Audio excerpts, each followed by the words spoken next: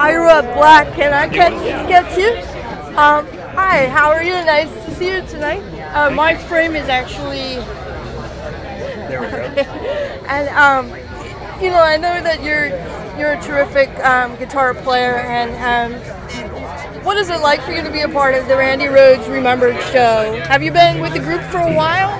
Well, yeah, I played one of them previously, but one of the shows, it wasn't during NAMM, was held in Los Angeles, and I got a call to do that one, so that was my first experience of playing with them. I saw them at NAMM last year, the year before, so, for me, it's a guitar player's dream, really, so, to be playing this thing, it's like, it's, what more could you ask for, really?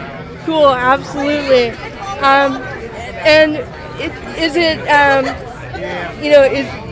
if you had to choose a Randy Rhoads song, and of course Ozzy classic, and to play it tonight, is there one song you would choose, or is it a very difficult choice for you?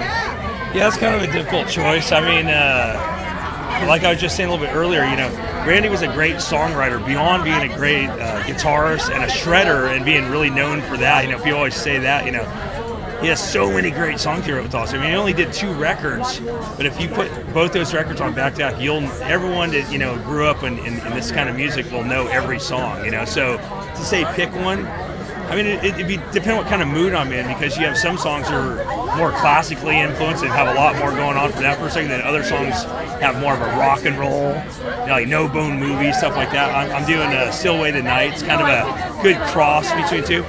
I did a Crazy Train here last night at a show last night. Oh, really? So I love playing that one. That's one of the biggest songs of their thing. So, but I really like playing I Don't Know.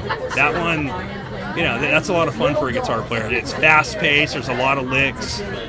So it's wow. Still the Way the Night's going to be fun too. It's really amazing. And of course, the spirit of Randy is alive, and he's here with us tonight. Yes. And so we can all share in the great music, and enjoy your performances, which are so incredible. So thanks for being here. And are you still playing with Hellion or Lizzy Borden, or where can we look for you next? Are you rocking at the jams? And Let me see. Let me pull the name out of the hat. No, I'm just kidding. My band Westfield Massacre is doing 4 shows with Candiria in California coming up in February 2nd through 5th.